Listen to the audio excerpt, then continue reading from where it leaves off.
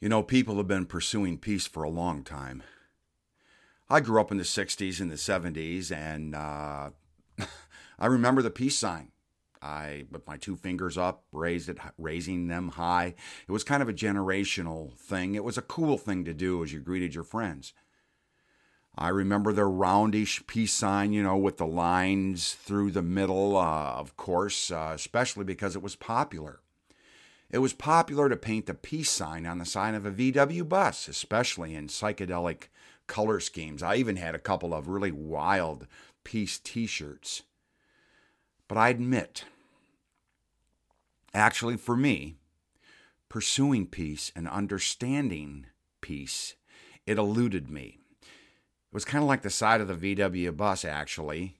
Peace was a graphic, eye-catching, colorful display until it drove away into the sunset, taking away any manifestations or concrete examples of what peace really is with it. I guess for me, I have to admit, it's safe to say that peace was just another fad. Peace was just another symbol kind of floating on the surface, so to speak, without anything to shore it up and keep it from disappearing and sinking. In the midst of what's been going on lately, I heard that there's some new signs, some new symbols of peace, concrete examples of what peace really is. One of which is taking a knee. Yeah, taking a knee.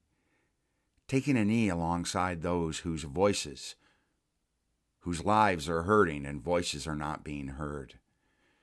Taking a knee alongside of those who are seeking justice and fairness in their world. In a world they call home and they want so badly to be home. So in the tsunamis of unrest that are surrounding us today, has anything been left unsaid? Is there anything left undone? What can we, the church, say? And importantly, what can we, the church, do this week to pursue the peace we all want so badly? Well, I'm sharing with you a few words about peace, and this is only one part of the Bible that talks about peace. It's from the letter of 2 Peter, chapter 1. I pray that God will be kind to you and will let you live in perfect peace. May you keep learning more and more about God and our Lord Jesus. We have everything we need to live a life that pleases God. It was all given to us by God's own power when we learned that He had invited us to share in His wonderful goodness. God made great and marvelous promises so that His nature would become part of us. Then we could escape our evil desires and the corrupt influences of this world. Do your best, then, to improve your faith. You can do this by adding goodness, understanding, self-control, patience, devotion to God, concern for others, and love. If you keep growing in this way, it will show that what you know about our Lord Jesus Christ has made your lives useful and meaningful. So ends the reading today from the second letter of Peter. Well, like many of you that I know, love, and disagree with on a regular basis, I'm sad, I'm disappointed, I'm hurting and confused. I'm amazed at the ripples of unrest and violence in America. Now listen, I admit that my amazement with the unrest today reveals how out of touch I am with the issue of racial injustice in America.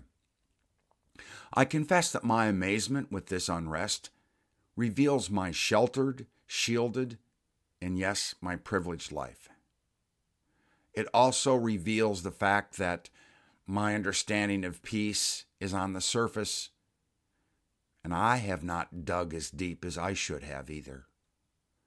So would you allow me, please, just to say a few things And I say these things with utmost care, and I say these things with genuine humility, and I say these things in a spirit of someone who really wants to understand and do something about not only understanding peace, but making peace a reality in my life and in the lives of those who want it to be a part of theirs.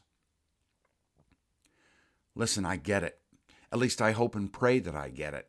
I can't even imagine what it's like to be a person of color, living or trying to live in America today.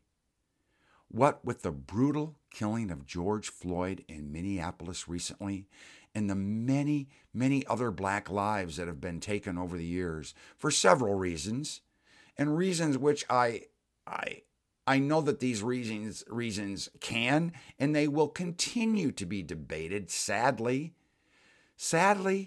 and often along partisan lines at times. Either way, regardless of what we want to debate here, black lives have been taken, lives of color have been taken, and regardless of where you stand or where you fall, it's clear. America, and now even the world, around the world, especially in England, societies have erupted in chaos, violence and destruction, and genuine calls for justice and peace are happening. And by the way, even in the midst of all the craziness, we can't deny that many, many dedicated persons and groups have demonstrated peacefully. They've even put themselves at risk by speaking out against the thugs and the angry looting mobs that are using this life-changing event as what one person said, and this is a quote, "They're using this as an opportunity just to break glass." I understand people wanting their voices to be heard. I understand people wanting to stand firm until the perpetrators pay the price for the crimes they commit. But in this case, and with a lot of what's been going on, one's understanding and one's own pursuit of justice in America, certainly, these groups have been making, and I'm referring to the groups that have been making the most headlines these days, their understanding has just become warped and chaotic and crazy and disfigured. It's taken on a whole new look. Just like the fire in the sky at night and the bricks shattering the windows, the long-awaited justice-seeking effort very quickly became out of hand. You might even say it became out of hand overnight. And for many, it has become an excuse, a handy venue, just an opportunity to demonstrate and destroy and divide the very society we're trying to heal and save. And now we're trying to save America from ourselves. You know, Americans from all walks of life have been speaking out. In fact, it was just a couple days ago that George Floyd's own brother was heard saying at a rally, and this is a quote, "George Floyd's family want his name to be a call to action, not a call to destruction." You might know that several former presidents have now spoken out about the pain of racial injustice in America. President Jimmy Carter said in a recent statement, "The time for racial discrimination is over. With great sorrow and disappointment, I now repeat those words today, nearly 5 decades later. Dehumanizing people debases us all. Humanity is beautifully and almost infinitely diverse. The bonds of our common humanity must overcome the divisiveness of our fears and prejudices. Violence, whether spontaneous or consciously incited," he wrote, "is not a solution." Now, some of you today might think my little story here is a bit trite, especially in this case. But honestly, it reminds me of when Charlie, our beloved dog, used to claw at and destroy and forcefully pull out the stuffing from his favorite bed. Charlie loved his little red bed. But here's the point. Charlie's actions, which happened often I'm convinced they were a gut instinctive reaction. It was in his DNA to dig and to root around in things. Charlie didn't realize what he was doing as he tore holes and as he trashed his favorite bed. I can remember seeing him walk by it later and kind of have this cute little look on his face and went, "Whoa, what did I do here? Yikes." So what about you and me today? Do we just not have the tools to react and behave differently? Is it also in our DNA to seek to divide and destroy, to dig, to pull, to tear at our own life, to kill, to turn away? Has God not given us and shown us a better way to live? Okay, I only deserve to speak for myself here, so I'm going to. I can't get away any longer with considering peace as a sign I do with my fingers, or a wild paint job on the side of a building, or like a painted tattoo on a VW bus. Christ our Lord is not going to allow me, or you, or anyone anymore, to overlook what makes for peace anymore. We know full well God has shown us how to pursue justice, how to understand, and how to live in peace. So what does the Bible have to say about a world in turmoil that wants peace but differs radically in how it might be achieved? Is dominating the streets, crushing all who disagree with you, the answer to the pursuit of peace? Or maybe is coming alongside your foe, putting out a hand in friendship, hugging them gently, smiling at them, and taking a knee with them, kneeling on the ground and looking heavenward with a prayer? Would these types of actions be getting closer someday to accomplishing the peace that seems to elude us all? You know, although the authorship of the letter of 2 Peter is debated, and that's not unusual for biblical writings, commentator David Guzik notes that the writer of this letter calls himself Simon Peter. And perhaps, since he wrote this letter later in life, Peter didn't want to forget where he came from, and that sometimes he was still more like the old Simon than he was the new Peter. But thanks be to God. Thanks be to God for the new reborn Peter, because it's in this letter that he shares with us here. And this, again, I'm quoting the scripture. We have everything we need to live a life that pleases God. And then Peter lays out a recipe, you might say, for living into the image of Christ as together we pursue this peace that we speak of. Yes, Peter reminds us that it's up to each one of us to pursue injustice and peace along the path of a holy journey. That's the journey that we live as the church, isn't it? It's a journey that recognizes, honors, and faithfully carries out the God-given progression of first, understanding, second, faith. It's an understanding and faith that leads to patience, patient living. It's a patience that naturally glides into devotion and a life of goodness. It's a life of goodness that seeks the goodness in others and joins others, taking a knee.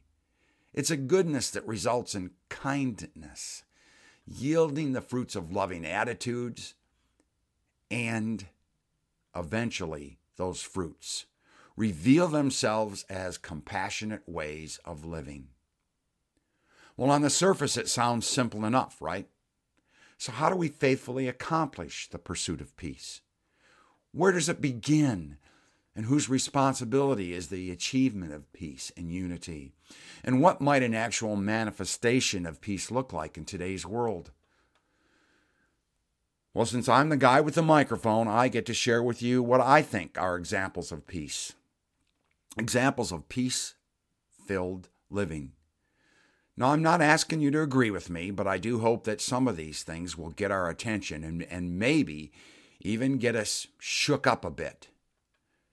Referring to the movement of angry demonstrations going on in our nation, a message from the White House to the governors came across like this. Quote, "The only time demonstrations of this nature are successful is when you are weak, and most of you are weak." A further note said it like this: "If people are running amok, you have to dominate, and if you're not dominating, you're wasting your time." Keeping in mind the genuine pursuit of peace, which is what we're talking about here today, the governor of Michigan responded to these taunts by saying this: "These remarks are dangerous. We must reject this way of thinking. This is a moment that calls for empathy, humanity, and unity. We must remember our enemy here is racial injustice, not one another." Also this week, in a demonstration of an entity in life finally deciding to do something concrete about the pursuit of peace, a Minneapolis school board voted to break their relationship with the police department. And according to one board member, the board, and I'm reading here, this is a quote, "The board cannot," quote, "claim to fight institutional racism while being aligned with the Minneapolis Police Department," end quote. Now, currently, the police department provides the school districts with what are called school resource officers. But the board agreed that the reality of a secure and safe school campus will not be something known as a show of force intended to keep order. Rather, a safe campus will be one where students have an ongoing mentor relationship with those in authority. Finally, as we bring the pursuit of peace home, as we bring it from our television screens and the newspaper pages all the way into our own living rooms and the seat right beside us, where we sit, we need to be asking ourselves these same questions. But let's ask ourselves these questions as people who faithfully follow the way of Jesus. What can we do or not do in order to continue to pursue and lead a life of genuine peace? What can we do? We can start today. We can start by changing the world around us, second by second, minute by minute, hour by hour, decision by decision, day by day, with faith-filled acts of understanding, patience, devotion that leads to kindness, kindness that leads to acts of love, one life at a time, one person at a time, one occasion at a time, right where we live, right where we shop, the places we drive, the places where we get a haircut, the grocery stores that we enter, and the parking lots that we walk in. Can we keep growing in this way, as the Bible says? Yes, we can. Yes, we will pursue peace. We will understand peace as way more than a figure that we make with our hands as we greet each other, or the paint job on the side of a vehicle. The answer is yes, we will take a knee beside our sisters and our brothers. Every day, every moment, we will take a knee beside them regardless of the color of their skin. Oh God, waymaker, miracle worker, light in the darkness, convict us of our own sinful behaviors, attitudes, actions, thoughts, and the systemic behaviors that we participate in. These behaviors that promote violence, distrust, hatred, destruction, and division. Oh God, rid us of all malice and hatred toward others for any reason. Waymaker, promise keeper, light in the darkness. Make a way in us and all those around us, a way, an ongoing, innate ability, a natural tendency, an ability to live lives filled with holiness, compassion, grace, forgiveness, and understanding. Prince of Peace, Promise Keeper, would you stay with us, live with us, teach us, and empower us, each one, to pursue the peace that you seek for us and for the world around us? Oh God, would you empower us to pursue peace and to take a knee? Amen.